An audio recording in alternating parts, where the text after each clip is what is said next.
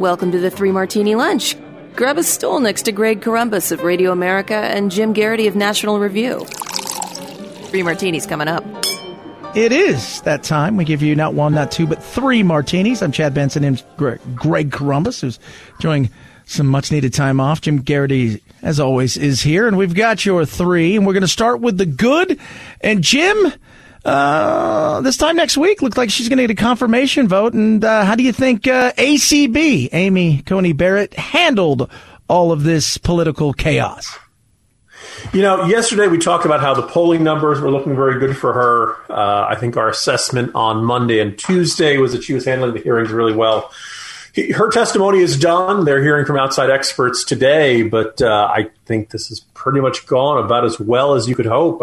The Democrats think their big knock on her was that she said she, kind of was vague in her discussion of climate change being man-made. I think in the context of the question, she was saying she couldn't really get into, and she didn't feel well informed to explain whether climate change is a factor in the wildfires out in California and in the West. And she didn't feel like she could, or if it is a factor, how much it's a factor. If that's your smoking gun, if that's, we got her, then really nothing is going on. And I kind of feel like every week in the Trump presidency feels like 7 straight crazy news days. And there's the presidential race is going on, the pandemic is going on, you have all kinds of stuff. But I kind of am struck by how little I feel like I heard about the confirmation hearings outside of looking for that coverage. Obviously National Review's been covering it through the week. Mostly it's been mentioned, but there hasn't been that you got to stop everything and you got to tune in and watch live when there was through the Brett Kavanaugh hearings with the allegations and all that kind of stuff. I think that it's been strikingly normal judicial confirmation politics. And I think that's been, one, good for the administration, two, good for Republicans, obviously good for Amy Coney Barrett and for conservatives. And really, in a way, I think one of the stories of the week is how a process that is traditionally furiously impassioned and controversial has turned out to be not that impassioned and controversial. Yeah. Yeah, it's very interesting. You're right about like the first day there was some coverage, but since then it's been very quiet. And because the controversy with Kavanaugh was very real, and outside of them bringing somebody up who, 30 years ago she assaulted, the reality is that there wasn't going to be anything like that. And do you think the Democrats just feel like, all right, we really, we've got nothing here. Let's just get this over with and move on? Yeah, I mean, look, even if you keep everyone in your party unified in opposition, and I think they have a good chance of doing that, maybe Joe Manchin might flip, but he only flipped after Olympia Snowe expressed support for Kavanaugh. He's not up for re-election this year, so it would not surprise, Manchin does not feel any particular, danger in his next election, assuming he chooses to run for re-election in this particular set of circumstances. So are there one or two other Democrats who might feel some pressure? It could be. And obviously most Republicans will be on board. You don't know about Murkowski, you don't know about Collins, but by and large, after that, it gets real thin. And so my suspicion is you'll see a party line or near party line vote next week. Many conservatives will look at this and say, it's a shame we can't go back to the old standard of if you are qualified, they vote for you, regardless of what your judicial philosophy is, because, Scalia and Ruth Bader Ginsburg had, near, 80 some, 90 some votes in support. And they'd probably prefer that, Amy Coney Barrett deserves that as much as they do. Those days are long gone. I think as long as the Supreme Court is seen as the ultimate arbiter of political, controversial political issues in this country and not the legislative branch, then this is what it's going to be. And you're probably going to get a, 52-48, 51-49, some sort of a, vote along those lines next week. It's supposed to be the part of the branch of government that does the least damage and is the least scary. And at the same time, it seems to be the one that causes the most controversy. We move from the good to something that is controversial, which is the way that Twitter and Facebook, Jim, not only handled the Hunter Biden stuff. And we can, you could talk all day. Do you believe it? Do you not believe it? Is there more there? But to me, the most controversy is the fact that Twitter and Facebook did everything they could to suppress it and then admitted it.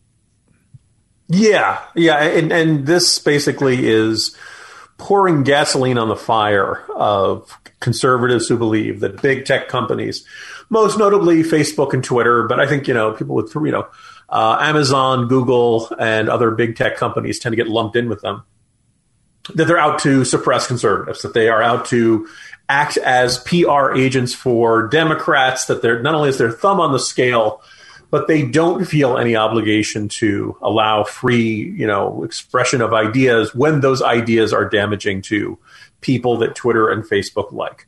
I assume listeners are up to speed on this, but just in case they aren't. Earlier this week, the New York Post did an investigation into emails that reportedly say that Joe Biden met with a top executive from the Ukrainian natural gas Burisma Holdings at the behest of his son, Hunter Biden.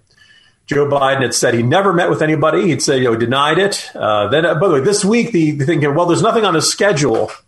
It's possible. Because that's what you put on schedule. Yeah. So one, the flat, blanket denial was then, hedged a little bit. But, but here's the thing. So these emails come from a computer that was on a computer repair shop somewhere in Delaware. They gave it to Rudy Giuliani. Rudy Giuliani gave it to the New York Post. If any of those folks and that links in that chain strike you as somebody you don't trust or some smells funny, fine, you're entitled to have that opinion. Traditionally, if you think the New York Post ran a story that's BS, the way you'd respond to that is to say, "Hey, I think the New York Post ran a story that's BS," and you'd ideally lay out the reasons, why, hopefully compelling arguments why you think it's BS. The argument from Twitter was that, no, we can't allow people to share this. We are blocking links to it. We will not allow you to put up links to it and share it to your friends or anything like that because it involves hacked materials. Well, by most people's definition, this isn't really hacked materials. This is material that was on a laptop sent to this Delaware repair shop. The Delaware repair shop, didn't do any hacking to get into it. They were fixing the computer. The repair shop has legal access to what's in it. You take it to somebody to go fix a computer. They're going to get the stuff. But the thing is, they don't necessarily have, a legal right to distribute it. You send your stuff to your computer to the repair shop to get it fixed. The guy at the Genius Bar at the Apple Store is not supposed to say, "Hey, look what I found in this guy's emails." Unless, of course, it's something criminal. In these emails, but they don't necessarily have legal authority to distribute that. And if these terms sound familiar, that's what was in effect for President Trump's tax returns in the New York Times just a couple weeks ago. They said that the person who gave them the tax returns had legal access to it, meaning it was not stolen from some file or something like that. Okay, but whoever leaked them to the New York Times did not have legal permission or authority to release this information, meaning the New York Times didn't break the law on this, but whoever gave them the tax returns broke the law on this. You could argue that this Delaware store has, either broken the law or shared something it shouldn't.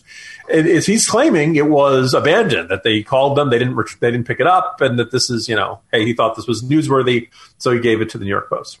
Same standards in effect here. The only difference is the partisan affiliation of the people involved. Yeah. But anyway, we've seen all kinds of terrible stuff on Twitter and on Facebook. And sometimes Twitter and Facebook have been quick to act. A lot of times they've been very slow to act.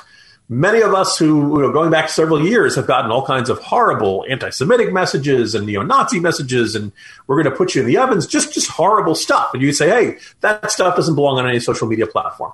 Very understandable. People would have that. The problem is that Twitter and Facebook sold themselves to the world as this is where you get a voice. This is where everyone can be heard. And they'd say, look, we're not a publisher. We're not the New York Times. We're not picking and choosing whose letter to the editor gets to be on the letters to the editor page. We're just a platform. And anybody can write whatever they want on our platform. Think of us as the stall in the bathroom. And if somebody writes for a good time, call Jenny at 867-5309. Well, that's their decision. It's not our decision, and we can't be held legally liable for it. We're just a blank slate. If something up there on us is offensive, it's the people who wrote that, not our fault. Well, once they started erasing certain things from that bathroom stall, to extend the metaphor, they ended up becoming a bit more like a publisher and a bit more like a publisher. And bit by bit, they took a broader definition, I think, unfortunately, a vaguer definition of what was not acceptable on Twitter and on Facebook. But as long as they were going after hate groups and neo-Nazis and stuff like that, people weren't going to have that Holocaust denial, and people weren't going to have that much of a problem with it. But now we're into politics. Now we're into, well, we've decided this news story is not acceptable to be shared on our platforms. We do not believe that this is acceptable for anyone. They didn't deploy that for certainly anything. New York Magazine speculated that Trump was a Russian agent going back to 1987. That's crazy talk. Didn't ban that. I guess they're gradually getting to the QAnon stuff, but it took them a long time to start reacting to the QAnon stuff. This one, the New York Post put it up, and within hours, Twitter and Facebook had put these rules into effect. They have given their opposition so much ammunition, and they have given the cause of government regulation of big tech companies such a shot in the arm. They've injected steroids into it. And it's very likely that at some point there's going to be big regulation about how these social media companies can operate. And I'm not a big fan of that. I don't know if I trust the government to make these decisions any better than these big tech companies do. But the argument that these big tech companies are doing this carefully and fairly and in an even-handed way is just no longer viable. And even Jack Dorsey tweeted last night, our communications about our actions around the New York Post article was not great. Yeah, master of the understatement. Blocking URL sharing via tweet or DM with zero context as to why we're blocking is unacceptable. Yeah, no kidding, Jack Dorsey. Thank you for noticing. Yeah, well, and he's apparently, I saw earlier, just a while ago, that Ted Cruz and them will be subpoenaing them and having them in there next Friday for a little Q&A session. So I'm sure they're going to enjoy that. And I was suspended this week for posting a picture of Greta Thunberg, who backed Joe Biden, and it said that was false information, which it was everywhere, Jim. And when you click through, it said this information is false. You click through again on Facebook, and it took me to a page that says this was a lie. And the lie was Greta Thunberg never told the Chinese government to stop making chopsticks. Okay. Was this a parody article of some kind or something? Or was it like... I have no idea. We didn't post it. Yeah. We posted that she had endorsed him based on his climate change, and that was it. Outside of that, we never put that other thing up there, but that's what they took it to be. I was going to say, there are two possibilities when you see some sort of really crazy decision by a big tech company. The first is that this being done by some algorithm. I remember there was a museum over in Europe that was banned for posting nudity. Now, obviously, it was a poster of a painting from the Renaissance that had an exposed breast in it. And I was like, no, that's not pornography. That's not, But then the second thing was that you have some 20-something guy who's behind a computer screen who's basically picking and choosing what he deems offensive and what he deems inappropriate. And it's such an arbitrary and blurry line that he just generally doesn't like to see the Chad Bensons of the world going out and saying something that could be rile people up on the right side or get people angry at Greta Thunberg or angry at Joe Biden. Well, they can't see this, and he just gets out the red marker and crosses it out, so to speak. So, and neither one of these are what Facebook or Twitter was sold up as. They said, look, this is where your voice is heard. And they never really thought through, if we say we're giving everyone a voice, what happens when people we disagree with start using their voice? Well, we're finding out. And they're going to find out, too, what your big tech. Well, this is big government. And they're going to and the people that you usually stick up for free enterprise, free market, don't shut anything down, may be the people that go, yeah, it's OK that we regulate you guys now. We are living in difficult times where people fear having thought-provoking conversations about pressing issues. And although we're in the midst of an information explosion, there are a lot of forces aiming to distort what's true. I created The Bill Walton Show to provide a forum for in-depth, thought-provoking conversations with leaders, artists, entrepreneurs, and thinkers. Please join me at thebillwaltonshow.com to explore what's true, what's right, and what's next. Let's move to the crazy. And this is crazy because we've got competition tonight. And Jim, we have competition between two people that in theory should be on the same stage, but instead will be on two different networks. And instead of debating, they're having town halls. It's Trump and Biden.